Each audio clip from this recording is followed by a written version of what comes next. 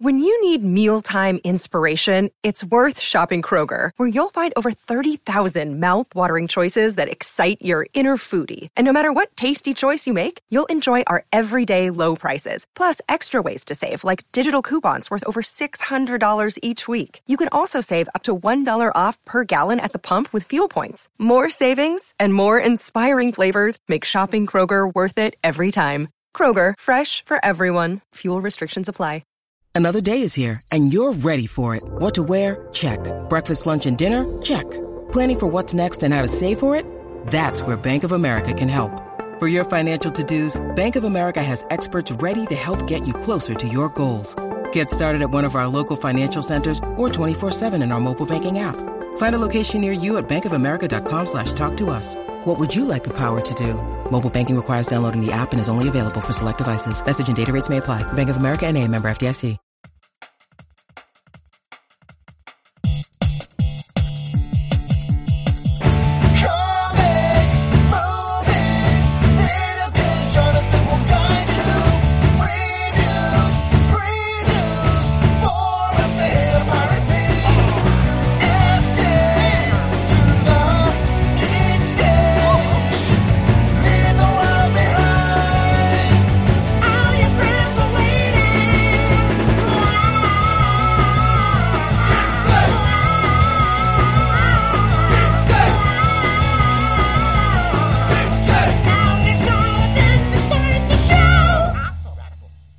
Hey, what's up, Geekscapists? Welcome to a brand new Geekscape podcast. I'm Jonathan London, your host, and if this is your first Geekscape, well, what I like to do is I'd like to sit down with creative people in pop culture, movies, video games, comic books, music, film. I think I said movies.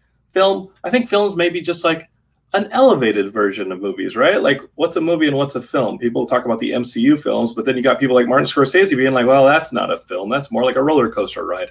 He probably thinks of them more like movies. Well, we'll talk about all that stuff because I like having a diverse show. I hope you guys have been enjoying these live stream shows. I know it's been totally diverse. We started off with just a team live stream with Matt and Derek and I, and that was awesome to kind of set the stage. And then we got real geeky there with like the whole J-Town show with my buddy Jay Washington and Jason Inman, and we talked all about the MCU and what we think might happen with the Fantastic Four and then DC movies and all that stuff. And then you guys heard the last episode with my buddy Zach, and he writes for The Athletic and talks NBA on Sirius XM radio almost every day. So we went really heavy into basketball talk and talking about that new Jordan documentary. So it's super diverse here at Geekscape, but I think you can be a geek about all sorts of things. And I was thinking today, sports geeks are probably the geekiest geeks that there are, because I think they think that their geekdom, their geek of choice, is the most socially accepted, right? Like we arena to this, and people walk around in their cosplay with their jerseys, and when they go to the park and they play, well, that's LARPing, basically. If you wear a jersey of your sports team and you go to the park and you play, you're not only cosplaying, you're LARPing. So you're as big a geek as the rest of us at Comic-Con, and you've even gone to the point of like the foam swords and running around and doing the LARPing. So pat yourself on the back, sports fans. If you wear a jersey, you're doing cosplay, and we are totally here for that. So in the spirit of continuing a diverse subject matter here on Geekscape, let's do some music. My buddy Bill McShane is the guest on the show today, and we're doing it super early on a Sunday because, well, some of you guys on the East Coast are like, well, when you start at 7, I have to go to sleep at 10 p.m. And so I'm still trying to figure out the schedule. So I do a show at 7 p.m. And then a couple East Coasters at the tail end are like, whoa, sorry, we're late. We missed the show. So honestly, I don't know what the schedule should look like on Geekscape.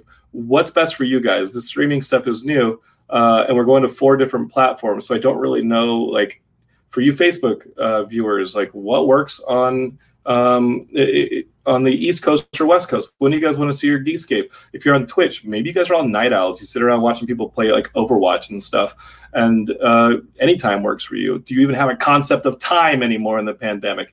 And I don't know too much about anybody watching over Periscope, but obviously like YouTube is a big thing, and there are always people on YouTube. So tell me what you think the schedule should be, and I'll try and keep it. But remember, the Geekscape studio currently is being rented, right? And it's being rented from this person. There's Heidi. That's right. We're broadcasting from her room where I'm quarantined during the pandemic. You guys are already busting some comments. So Bill's coming up on the show, but Sean Dowling from Seattle, he does pop in to say, it's Sunday today? Maybe. Hold on. He misspelled that one. He rewrote it. There we go. He says, it's Sunday today? Yeah. Wait, Sean, you just threw me for a loop. Yeah, it's Sunday. And then here we go. AJ Santini, he yells, nerds! That's right. Big time nerds. And I hope the nerds have been enjoying their Geekscape, because we've been trying to bring you guys nerds of all sorts of colors here. Just that's the way it is. I think we fight discrimination as long as we show you a wide variety of nerds. Ian Rainey, he's in Austin, Texas, says, y'all are canoeing. Heidi, you see this? He says that we're canoeing. You ready? Ready? Oh, okay. So it's like a canoe. Okay, Heidi, you got to do this with me. We're podcast listeners. You're the most loyal podcast listeners of all time. You've been with me for 13 years, and I love you. And I'm sorry that there's a visual element to the show sometimes now, but we're going to do a little canoe gag where I'm like lead of the canoe. You ready? It's the only Boy Scout badge I ever got. All right, like canoeing was the only badge I ever got. Okay, ready? And here we go. I'm gonna lean. Go right. Oh, you want to go right? Well, yeah. Okay. Here we go. And now, okay, now we're rowing in the canoe. Yeah, switch. Okay, here we go. Switch. Here we go. Here we go. All right. You're still learning. I'm learning. I don't know. How did I ever get this badge? I'm completely. You're the actress, Heidi, so you know like stage left, stage right, and some of that. But I'm just kind of going. How did I ever get a Boy Scout badge in canoeing? I can't even do it digitally. Is there a canoeing video game? I would never play that. It sounds boring as fuck. Wait, hold on. Here we go, Heidi. A little more. Benjamin Snyder says, watch out, rapids. Are you ready to do this? Yeah, Heidi, this is training for your acting. Ready? Here we go. Okay, here we go. I'm canoeing. Oh, no, here come the rapids. Ah! Oh, no, we lost Heidi. Benjamin Snyder, what have you done? Oh, she's back. Oh, there she goes. There she is. Okay. There she is. And George Pepe says after that performance, give Heidi your badge. Just give her the. All right. Sorry about that, podcast listeners. We were pretending to canoe on camera. So. Why are you apologizing? Because they can't see the joke. They just. They're podcast listeners. They're like, I don't get it. And to put a finale on that one, Benjamin Snyder says, now we're living in the land of the lost. That is how they ended up in the land of the lost. I'm looking a little bit more like Chaka than any of the actual members of the family, but I don't know. I mean, I think by the end of this pandemic quarantine, I'm going to look like fucking Chaka. I'm going to come out very monkey-like. In fact, Heidi and I talked earlier today about, let me know in the comments if you guys are into this, because I'm a little bit still hesitant. We're just going to do it the way I'm going to do it. Live streaming a haircut, my haircut, and you guys telling Heidi how much to cut and where. Tell me in the comments. Would you guys be into that? Just let me know. How about just watching me cut his hair? How about that? And then I think that we have some interaction, Heidi. You can't just cut my hair. I think that there has to be some interactive element where people say a little off the top, a little on the sides. Heidi, let's trim. Bring out the, just you guys decide the haircut here in the pandemic, because we're going to be in this so long, it'll just grow back anyway. Except that one bald spot I got. And AJ Santini, he's already thrown in. He says, I'd be in for a wax. I don't think we're going to be doing a wax on camera. But Kate Eglin has already named it. She says, Twitch cuts Jonathan's hair. You know how Twitch plays Pokemon, where a bunch of people tried to play Pokemon through Twitch, and they were all making millions. You guys get it. Ben Snyder says, maybe use a Flowbee. I've got a Heidi. Why do I need a Flowbee? I got a Heidi. And Sean Dowling says, everyone would need to drink for the haircut. All right. I don't know. I wouldn't drink. But George Pepe says, lose the left eyebrow. All right. So if you guys are into that idea, yay or nay in the comments. We got you guys from all sorts of different things. Also mention the fact that I am not a stylist or a hairdresser. Have any kind of training. Heidi says she has no training. She wants to remind you she's not a stylist. I think the point is that it all goes bad. All right? But my care is out the window. Okay, that's enough. That's enough. We got to get to the guest. So my guest is my good buddy, Bill McShane. We actually met, I think, 2 decades ago in a basement of a church in Philadelphia where his band, The Ultimate Fake Book, was opening for the Get Up Kids. And I think at the drive-in, and a fight broke out. I didn't cause it, but I sure as fuck ended it. Just kidding. I didn't do that either. I think I was just like, I better get away from them. No, AJ Santini, you are not going to see a fade in a lightning bolt. You're going to see a fade in 2 lightning bolts when that haircut is gone. Okay, here we go. Bill, let me bring you in. That's enough insanity. You're probably sitting there being like, hey, I got to save this show. So let's bring Bill McShane on from Ultimate Fake Book to save the show. Bill, how are you doing? I'm good. I'm just trying to figure out what part of the canoe I'm in at this point. Am I on another canoe or? Yeah, I think we have to have races. Yeah, we have to have races on this canoe. Because you sure as hell do not want to be on any canoe that I'm involved in. As you can we lost Heidi in the rapids. But what I saw that. It was dangerous. I kind of like the haircut idea. I think it's great. And I think you should only do what people tell you. Like she shouldn't do anything except for what their instructions are. That's kind of because they may not be paying attention to each other's comments. So there might be like 5 people say take it off the left, 7 people say take it off the right, and then might end up being more interesting that way. Right, but like, is it their right or their left? See, that's it's going to be. Yeah. So Heidi says I don't like it because she's going to be stuck looking at me. I try and avoid mirrors and things like that. I try. I mean, if there's any chance, I won't even run past a pond. Like I used to run past Echo Park Lake, and one time I looked into the lake and I found myself, and I was like, "Fuck no! This is the last time I'm running in it by any body of water." So, she's the one that's going to have to deal with it. I'm pretty sure you're going to end up bald at the end of it. That's my prediction. Well, that's nature's choice. Complete sunroof right here. Shaved. I figure if I'm going to have a sunroof, I might as well have get the paycheck to have a sunroof and drive around a nice car. But that's not good. How are you doing, buddy? I'm doing good. Just living and surviving here in Los Angeles, California. Yeah. Hey, congrats on this new album. Thanks, man. Yeah, I've been a big Ultimate Fake Book fan, as I told you guys, since I think the late was that on the basement of the 22nd Unitarian Church. Yeah, so that was my first time seeing you guys because I go to check out the Get Up Kids, who are obviously Get Up Kids, and they're like the emo band of the late '90s, as far as I'm concerned. There's also like Day Real Estate and stuff like that. But who else was there? There were The Promise Ring would have been one of those big bands around that time. Yeah, that tour was amazing. I mean, the Get Up Kids were. I mean, it was an underground sensation happening. I mean, that was a church basement. It was the 22nd Unitarian Church in Philly. Sean Agnew was the guy who used to book that thing. Do you remember that dude, Sean? I don't remember. Sorry. You're like, I'll take your word for it, John. Yeah. We tend to go down rabbit holes on Geekscape because as geeks, how we're like, oh, wait, it was actually issue 438 of Spider-Man where that character appeared and this and that. So, we go down those rabbit holes. But I remember that show really well because it was also the first time I saw it at the drive-in. And that was the tour. It was you guys at the drive-in and the Get Up Kids. Tell me that's not a huge... Oh, it's still to this day the best tour we ever did, because talk about 3 completely different bands, so we're a 3-piece power pop, band, kind of playing catchy sing-along songs whilst jumping around being idiots. And then after us is At the Drive-In, which anybody that saw them live knows. That's all you have to say. They were the best live band you've ever seen in your life. I mean, they absolutely destroyed every set they ever played. So they were fantastic. And then the Get Up Kids come out. Like the Get Up Kids always say, oh, At the Drive-In blew us away every night on that tour. And it's like, I was there every night and it's not true.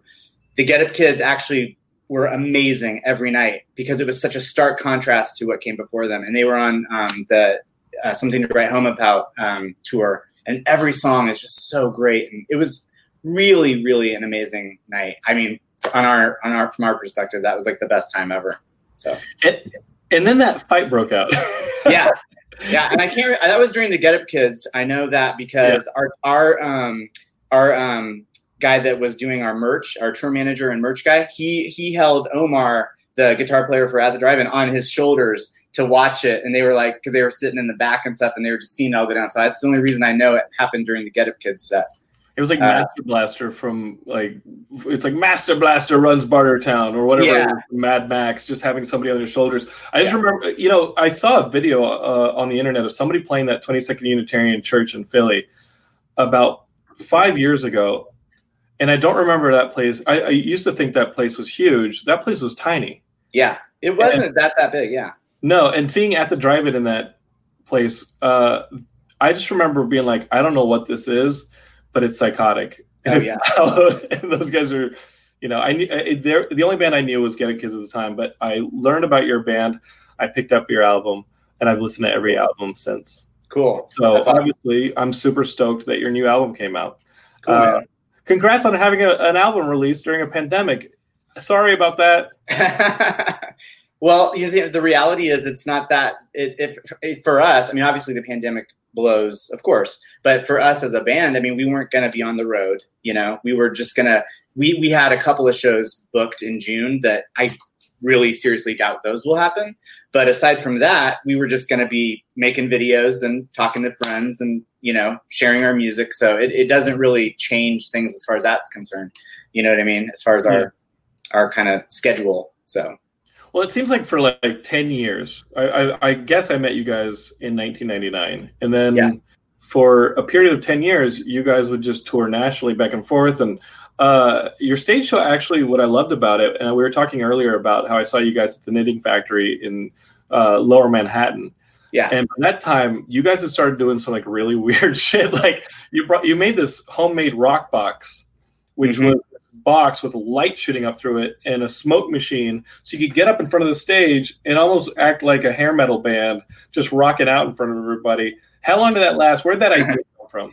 Yeah, it was called the Rock Box.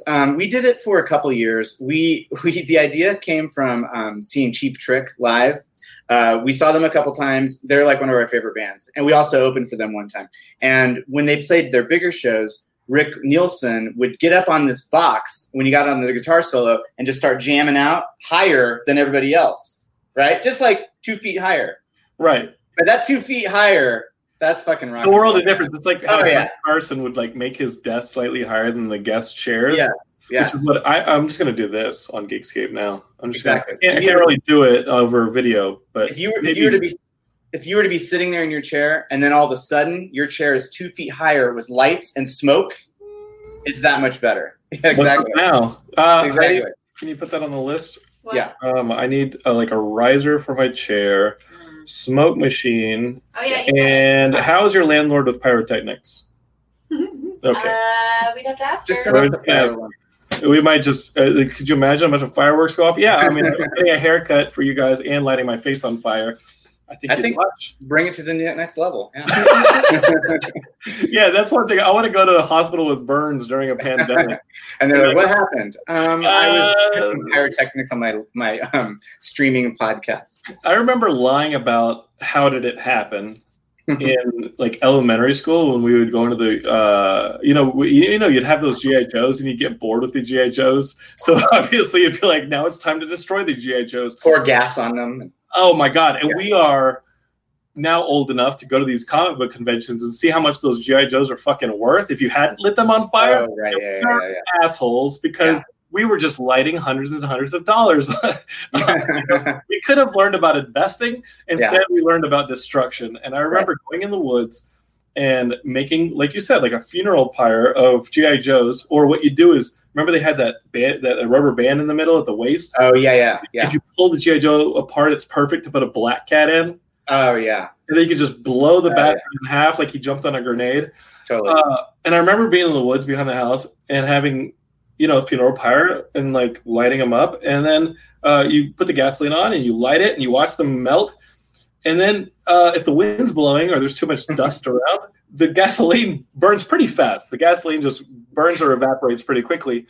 I remember my buddy saying, "Let me go get more gasoline." That's the mistake. That's where you stop. Yeah. And say, right. This could have gone another way. He comes back with a measuring cup of gasoline. And before I can say, wait, let's reset it, he just throws it on what's left of the embers, and the whole thing just goes up again. He freaks out. He drops the measuring cup. It then splashes on his leg. The flames go to his leg and just light his leg on fire. Yeah. And so there's a kind of comedic scene of me chasing him around this clearing in the woods, trying to throw dirt on him and telling him to stop and roll around because I at least knew enough of stop, drop, and roll. And him just screaming, it stings every time I'm hitting him with dirt. And he's getting further away from me. And I'm pretty happy that he didn't burn down the entire woods. But how the fuck did we survive adolescence?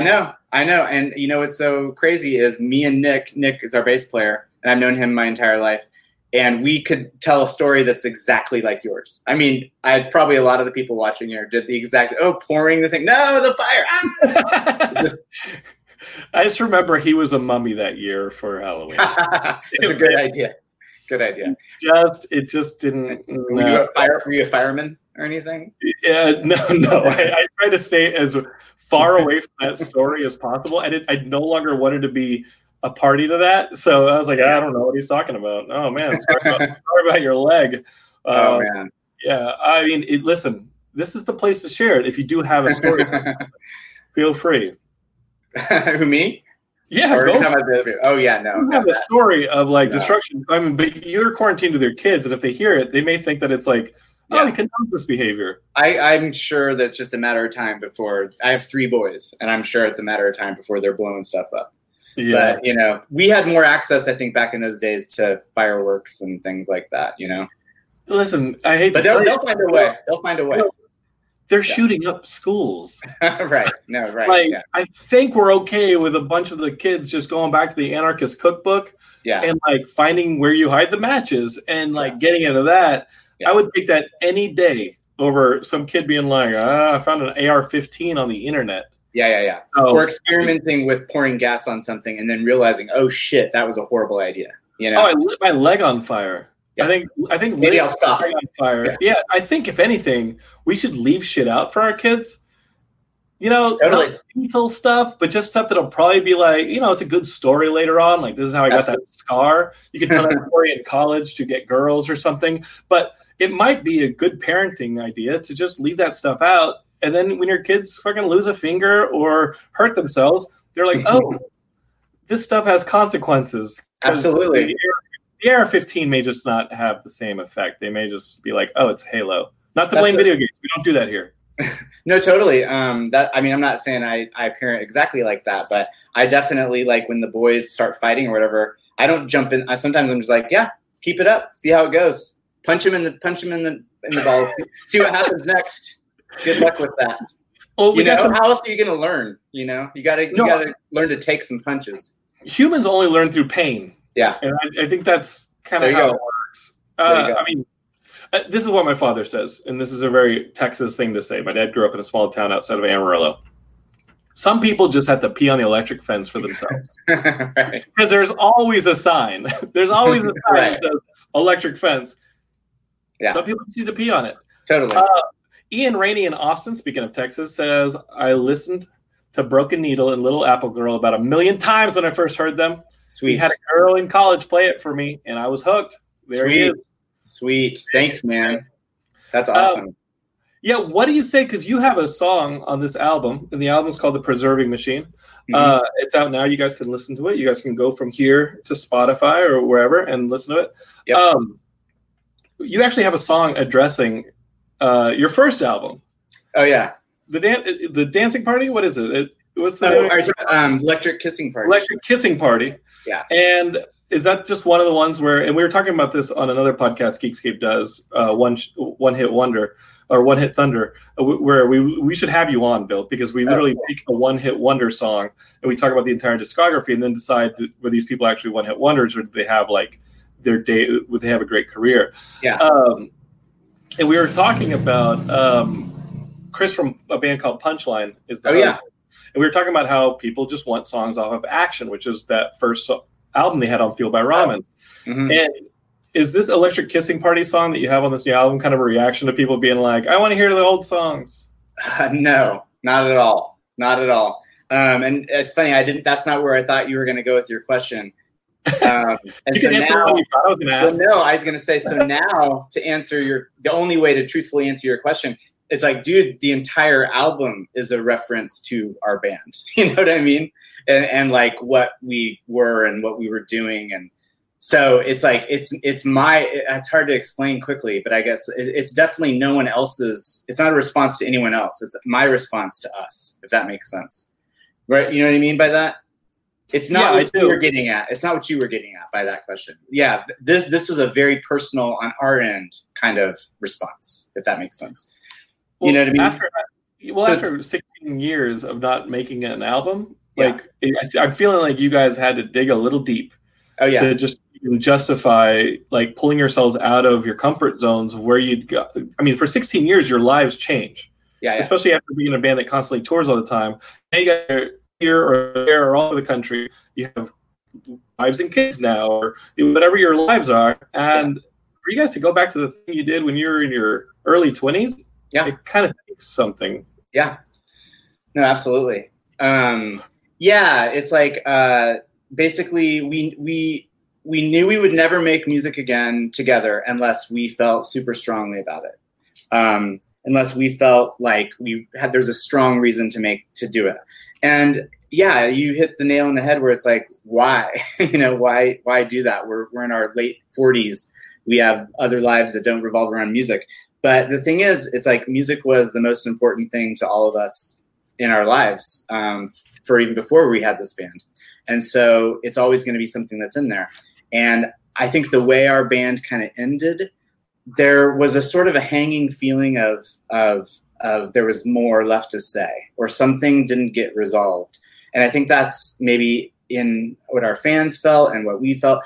And so anyway, at the end of it all, now that I've made the record and we've done it, it's like I really realized that what it was about was, the journey to be a rock star or be a big musician. That was what started it. But then it became, we made so many friends, made so many life, partnerships and friendships and just whatever, that became what's important. And so I wanted to now have something that reflected that. I wanted to reflect on what the band actually built, because it blows our minds that there's still, not thousands and thousands and thousands of fans, but that there are even fans of our band, and the music meant something to them and it meant something to us too. And so to wanting to have something that reflected that actual thing that happened. So it's all about the past, I mean, don't get me wrong. There's actually, probably half of it are songs that are about now, but what started the project was looking back at the past and wanting to make a document of that thing. Does that make sense? Yeah. I want to know when that process started, because you and I met professionally when you saved my ass on an edit of Jim Suptic. I directed a video for them, and for the Blackpool Lights. And just Geekscape, just to catch you up on this is 2006, and I was shooting 2 music videos back to back in Austin during South by Southwest. We're both Get Up Kids side project bands. So I was completely in fanboy heaven, because obviously I met Bill, like I told you earlier, going to a Get Up Kids show, and now here I am directing music videos for the Get Up Kids.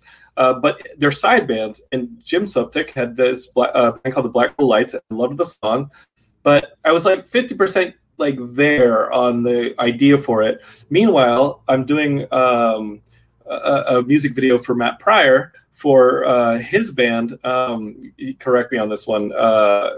For New Amsterdams. The New Amsterdams, right. So I'm doing this New Amsterdams video. And the second Vagrant sent me that New Amsterdams video, the second they sent me the song, I was like, I know what this is. Yeah. So here I have 2 videos being shot back to back, and the New Amsterdam's video, I know every shot of that one. I saw the whole thing, and being from Austin, I knew where we were going to shoot it, what it was going to look like, the edit, the color scheme, everything. And then I had Jim's video, and it was like, okay, I know the tone, which is usually like the beginnings of the creative process as a director. You're like, I get the tone. And Jim's band, to me, it was like, I love stuff like John Cougar Mellencamp and all that stuff. And of course, I'm shooting in my hometown, so I wanted to shoot something that was kind of nostalgic and of growing up in a town where everything's familiar and kind of small town America. Not that Austin hasn't exploded since, But we go back to Austin, and I'm just kind of putting Jim in all these places that I remember from growing up. And there was a part of me that was like, this is going to come together, right? Like, we're kind of letting the track as the train is coming creatively. Yeah. And at the end of it, the train hit me. I got to a point with the edit that the editor was doing something very literal with it. And that was never really the intention. It was always going to be more of a video that had tone as its guide, you know? And I still tell people to this day that story because you saved my ass. That's awesome. I'm so glad. Saved my ass. We had an edit that was just not good. Yeah. To be fair, that editor he edits commercials and he's a very good commercial editor. But I think commercial editing has a level of native to it comes from film and TV, and you kind of know how things progress in a narrative fashion. I didn't want narrative. I wanted tonal. Right. And I tell people to this day, if you want to have something that really feels artistic and has an energy into it, have somebody who's an editor who has a musical ability. Yeah. Because you have a sense of rhythm and structure that is dependent on tone. Mm-hmm. So you're looking at images in the same way that you're hearing notes, and you're able to see things in a different dimension than, I'm a dummy. I put you in a situation. Thanks for saving me from it. It's just totally, there's just different styles, you know. It's like, I joke all the time with my wife. She's not a musician. She doesn't do anything creative in a professional way, but she's smart as shit, you know.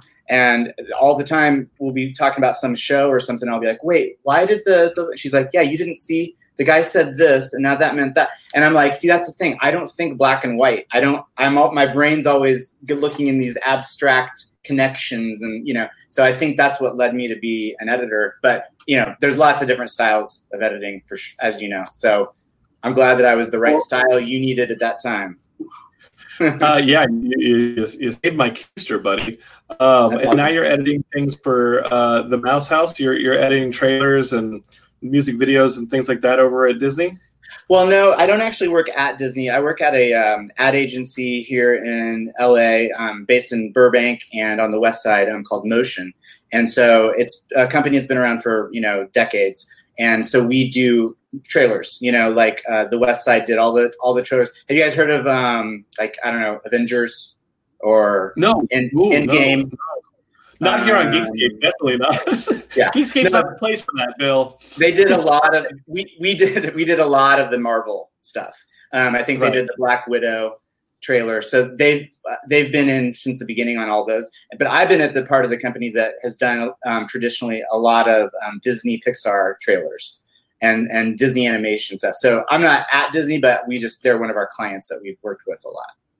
There's the association in my head because I know whenever you have a new trailer release, like for Toy Story 4, you throw it out, and I'm like, holy crap, Bill's like editing some amazing stuff.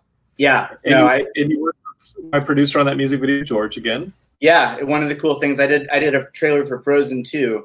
And so, as everyone knows, Frozen 2 has a soundtrack, and you know they had different bands do cover versions of the songs on the soundtrack. So they had Weezer did one of the songs, and we edited the video at our place, and George and Rob produced and directed that. So that was amazing. And then we also did, like 2 weeks later, it was just this crazy month, we did the Panic at the Disco version of the Frozen song Into the Unknown.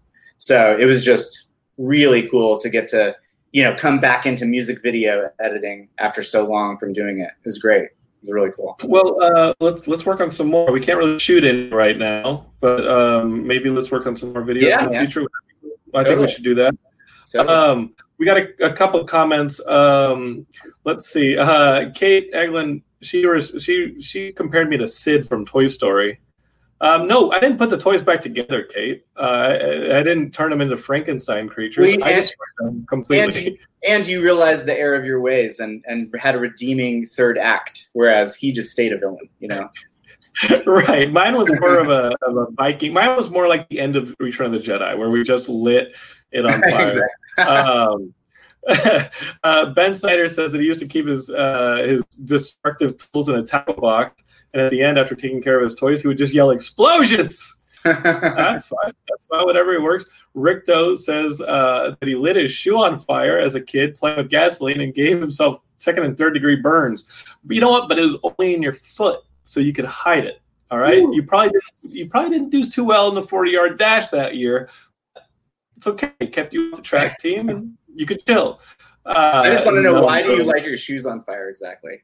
On accident or on purpose? Why could you drop it? Okay. You're talking about like doing these things, these cool things. I'm just trying to think. Did he think his shoe was like a ship? It's like, the Enterprise is on fire, or what's he doing? There's also that shoe bomber that was on the airline there. When he tried to like destroy a window on a plane with his shoe. Noam Dromi says we could have learned about investing instead we learned about obstruction. I said that earlier in the show, and he says it's basically the tagline for the free market capitalism of 2020. No, it is.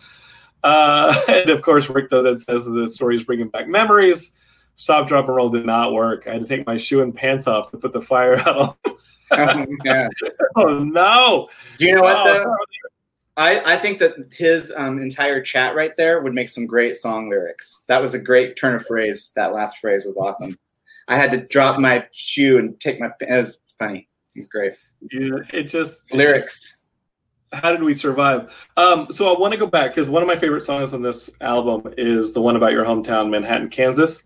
Yeah. That's like a rock out song. Yeah. It's actually not my hometown, but it's where our band started. It's where our band started.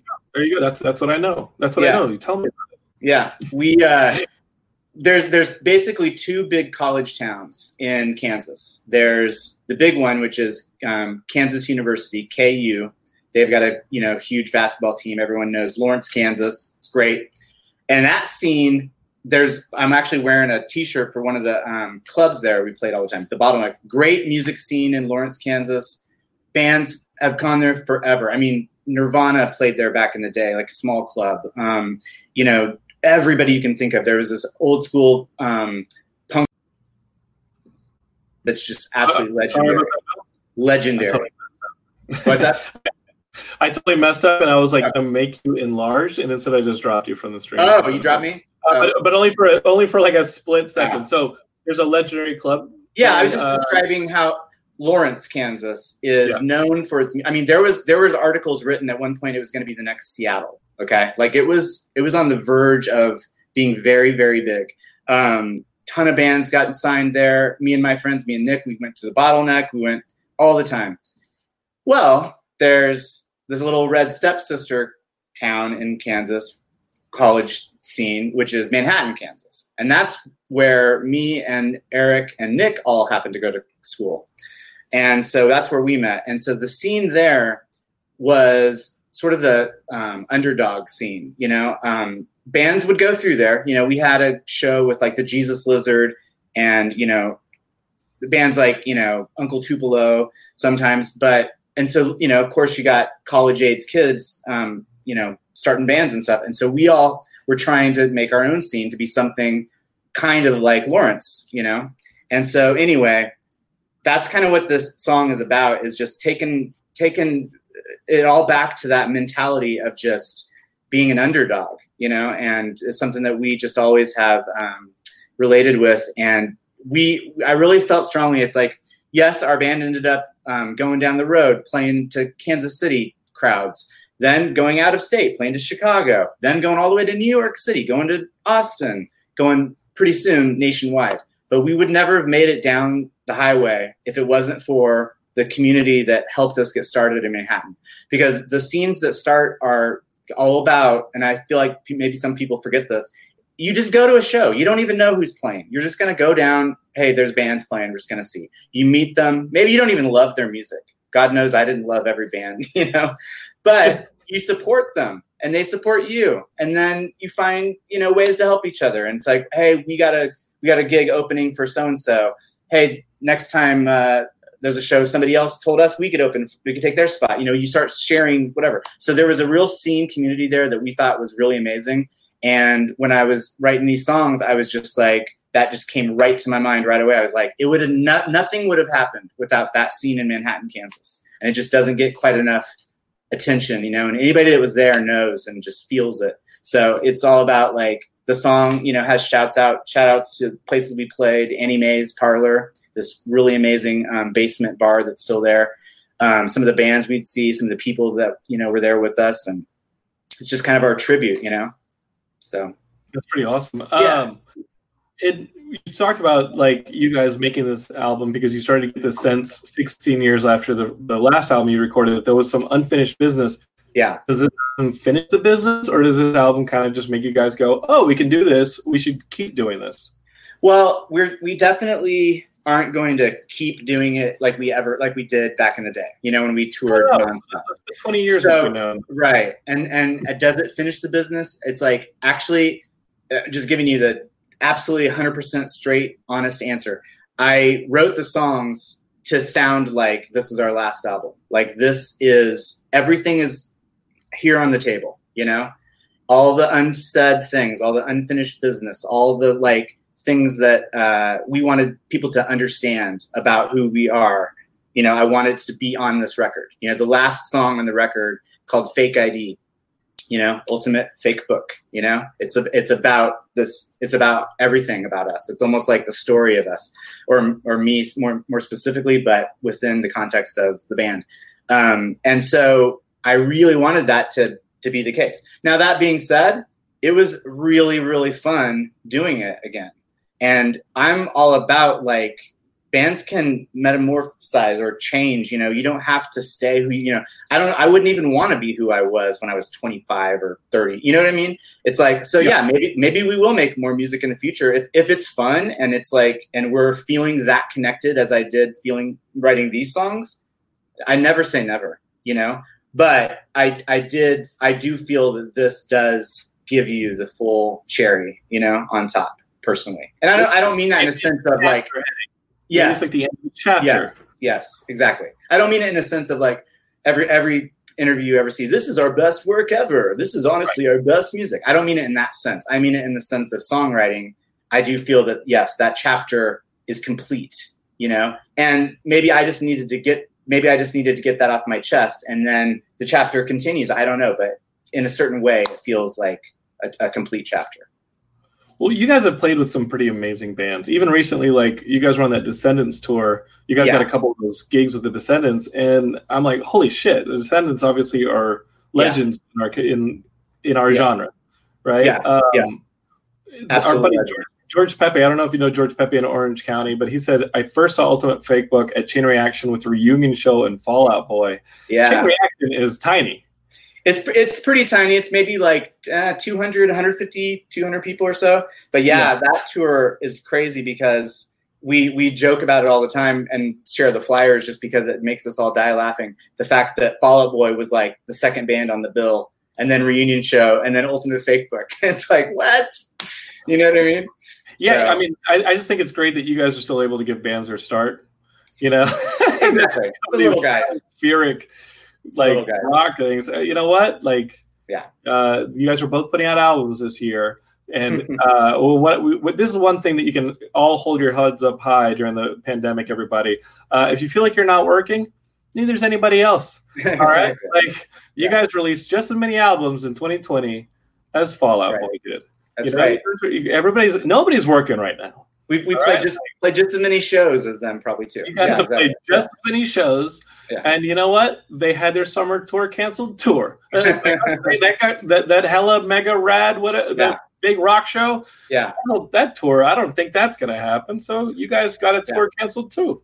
Pat yourselves on the back for that one. Everybody's kind of in the same mix right now. How did the Descendant shows come about? That sounds. Oh man, that was literally a dream come true. That's something to get the band back together for, so to speak. You know what I mean? Did the album come out of that? No. No, it's weird. Okay, so let me tell it from the beginning. So Stefan, their guitar player, Stefan Edgerton, is a really good friend of ours, and he used to come see us in Fort Collins, Colorado, with his wife Natalie, and so they've been really big supporters of our band for a long time. And it's so funny. It's like Stefan just has a certain kind of intuition about us, and he just knows when to ask about something, And so he just out of the blue, I mean, we didn't have anything going on. Out of the blue, asked us if we'd want to play like about 4 shows with the Descendants. And of course, I mean, we fell over ourselves saying yes, you know? And so it's not that sparked things, but little did he know I already had the stuff kind of happening, and it was already in motion to be making new UFB. And so it just was like the perfect timing, you know? He didn't even know.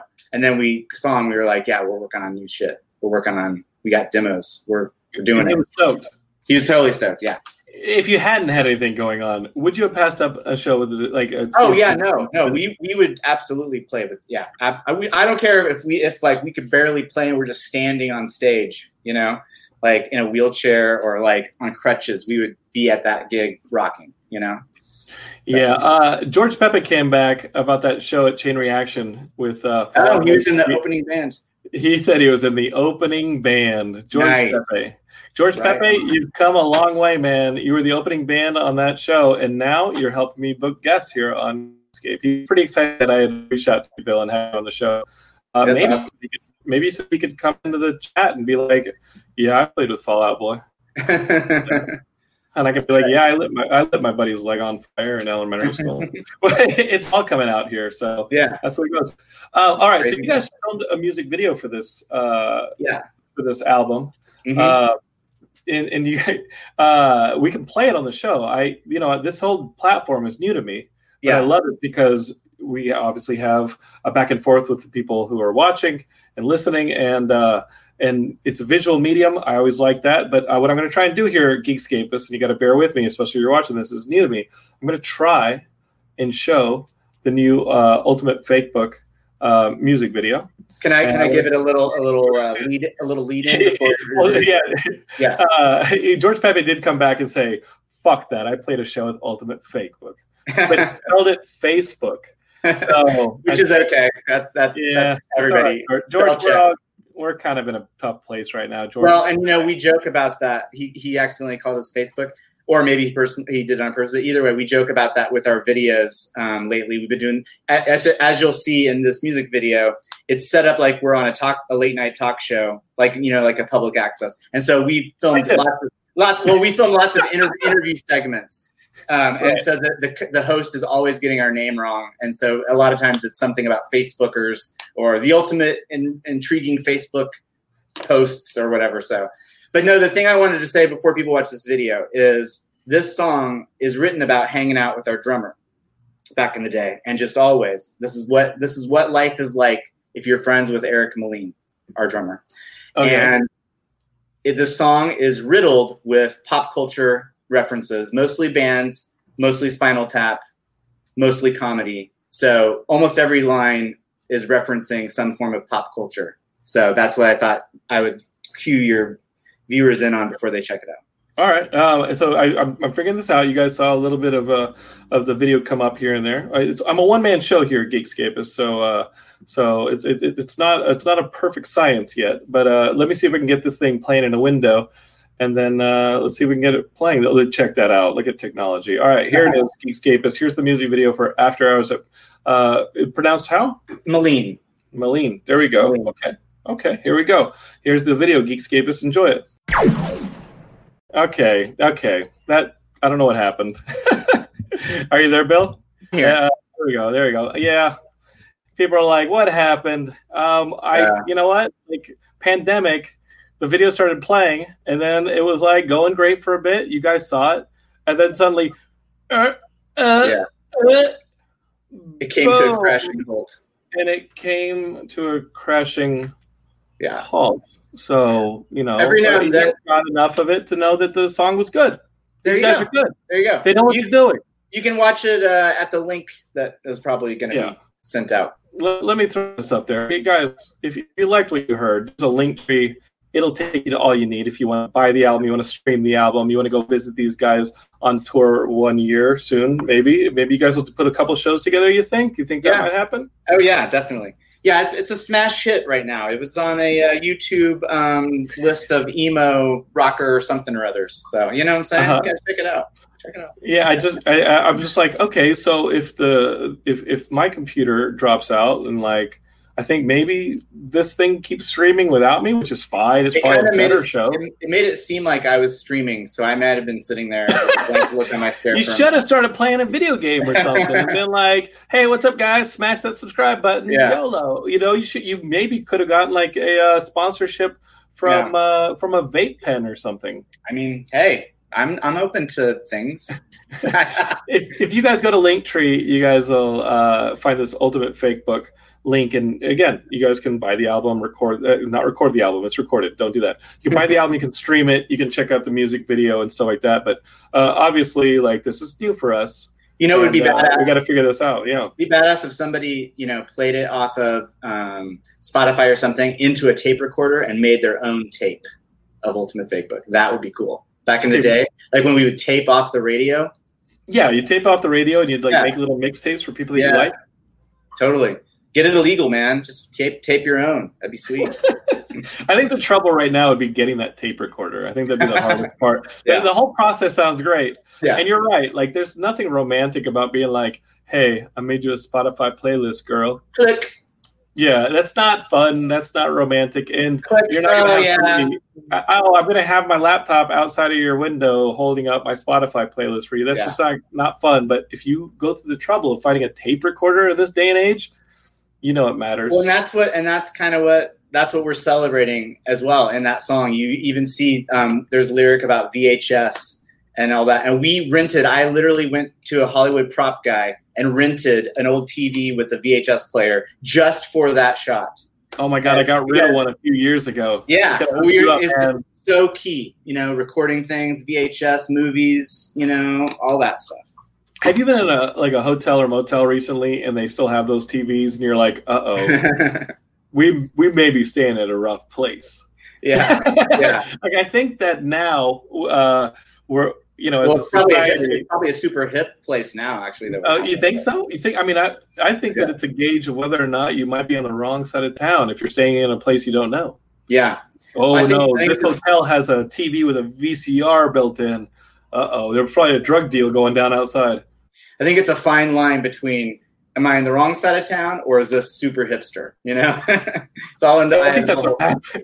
I think what happens is like you end up with the rough side of town, and all the artists, like hip people, move in and they can afford the rent, and then they open up the cafes and they start doing their art and some of this. And then you got Detroit or someplace cool. Like, isn't that what happened with Williamsburg like 15 years ago? People are like, oh yeah, let's move to Brooklyn, and now Brooklyn is like the place to be. So that's just what happens. Let's talk a little bit more about what you're doing to survive the pandemic, because you're not being creative. You're still, like, I'm guessing you're editing, but also you're making your own movies. What are you doing here? Oh, well, no, I mean, basically, I'm lucky enough that I'm able to work from home still. So that's great.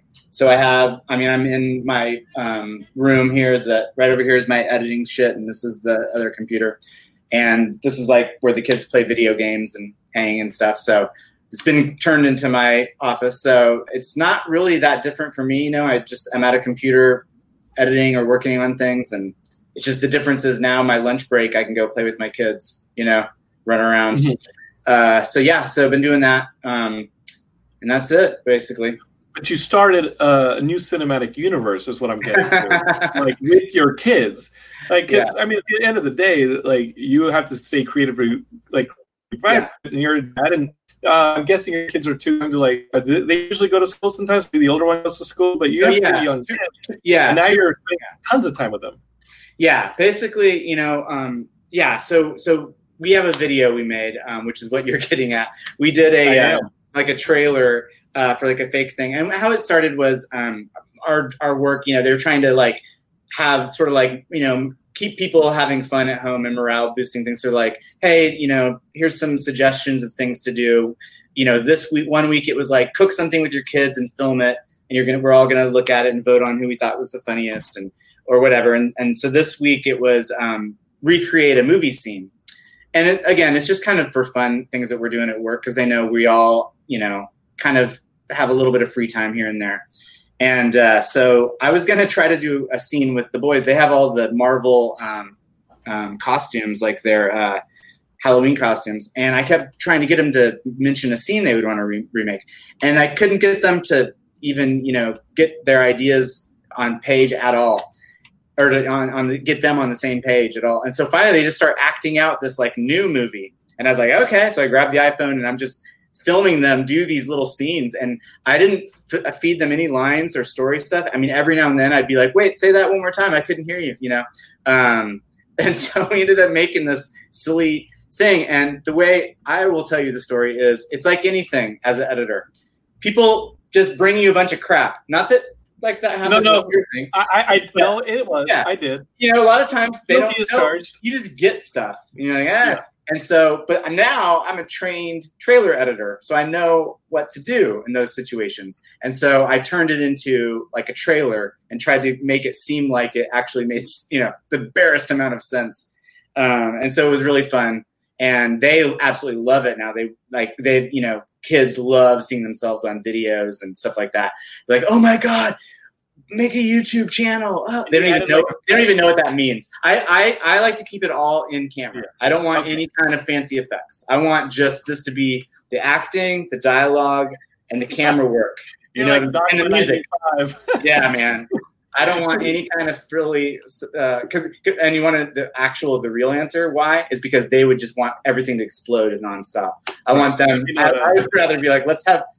So it's one of those things where it was really cool to just be creative with them. And like I said, they loved it. They just were so excited. They were watching me make the trailer.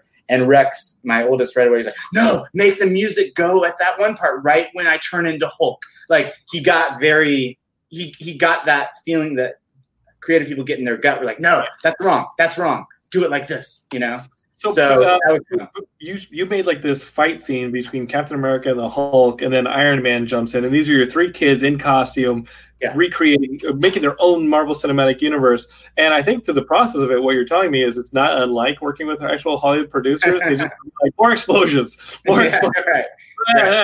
Yeah, just make it louder. That's what they would have wanted. Lasers, like those fake little apps. They would have wanted that on everything. And I was like, no. I just kept. And it was just fun. They would just fight like there's a cool slow motion shot. I didn't even know that was in there. I just had them running around. It's just that when I looked back at the footage, sure enough, there's a slow motion punching Captain America's shield. So it was just fun to not have a plan and just see what it was. So. Well, you've probably worked with filmmakers who have done that before. And my plan for that video you cut for me was literally like, we're going to shoot here, we're going to shoot here, we're going to shoot here, and we're going to shoot here. And we're going to shoot that person doing that and this. Yeah. That'll work, right? That's the thing, man. That's what I've learned. Nobody knows what they're doing. You make it up. You're making it up as you go. Not unlike this pandemic experience, but we won't get into politics. We won't get into any of that stuff. Well, listen, I want to throw that out one last time. You guys, the Ultimate Fake Books, The Preserving Machine, it's out now. And you guys see a little ticker. How fancy is the little ticker? You like the little ticker? I like it. For you guys on the podcast, you guys can just go and Google The Ultimate Fake Book, and you guys will find their music. I mean, I really think you guys should listen to this new album. But honestly, like, all your albums are good. I just know that this one is the one where I was like, I got to have Bill on the show because I think this is your best one. Oh, sorry. I mean, no offense to the other ones. That's really awesome. I mean, and thank you. I think that anybody that knows our music, you would understand why you're saying that, because it's about our band. Like every song is very, it's like nostalgia kind of drenched, on purpose. But also what's kind of cool is that it also has some songs that are recent. It's funny. There's a song on there called Sad Soldier that a lot of people have been singling out as one of their favorites. And it's the only like political song I've ever written. And it's not even political. It's just that it's going there a little bit. Right. Mm-hmm. And it's like, I wrote that song 2 years ago. And now you hear the lyrics and you're just like, whoa. You know what I mean? It's like, we thought things were bad 2 years ago. Yeah.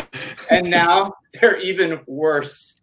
And so that's like the whole My Beer song is basically what that song is. It's like, oh, you think things are bad in 2018? Right.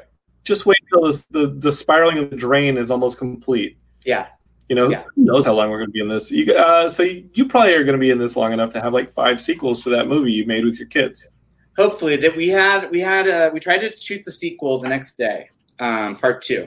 The name of the movie is Avengers versus Hulk.